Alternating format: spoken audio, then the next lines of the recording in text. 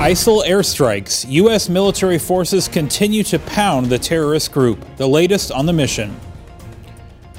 MRAP training. We take you to Afghanistan to show you how the ANA is preparing to jump behind the wheel of these monster vehicles. And a piece of history. We're getting a glimpse of World War II thanks to a rare photograph. Welcome to DoD News Now. I'm Sergeant Adam Ross. U.S. fighter jets continue their assault on ISIL targets in Iraq and Syria. Thursday, military forces conducted 11 total airstrikes. In Syria, 6 airstrikes south of Kobani destroyed 2 ISIL-held buildings, as well as tank and heavy machine gun. 3 airstrikes north of Kobani struck 2 small ISIL units and destroyed 2 ISIL-held buildings. In Iraq, an airstrike south of Sinjar destroyed an ISIL bunker and ammunition cache and a small ISIL unit. Another airstrike south of Sinjar Mountain destroyed an ISIL armed vehicle and a small ISIL unit.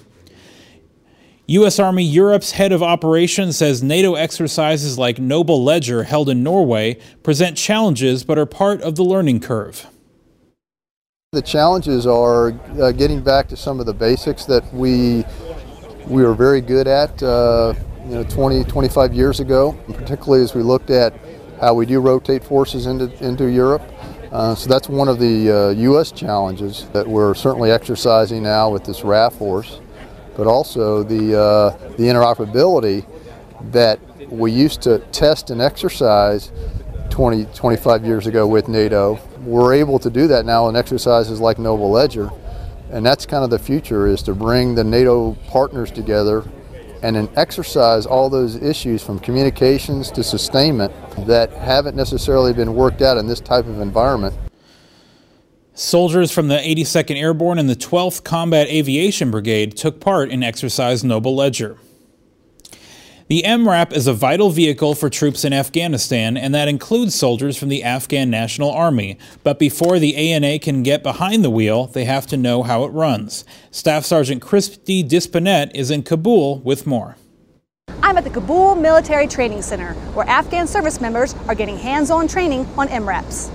Military Advisor Team 5, Naval Mobile Construction Battalion 25, and personnel with the Warrior Training Alliance are teaching the ANA soldiers at the Combat Service School numerous lessons with the MRAPs. We start the course, go over the switchology of the vehicles of each MRAP, and then we go into all the safety requirements, seat belts, how to turn the vehicle on, power it up, how to move the vehicles around, hand and arm signals, things of that nature. We'll give them a 4-week basic instructor course, and then from there we take them to a 1 week of tactical training.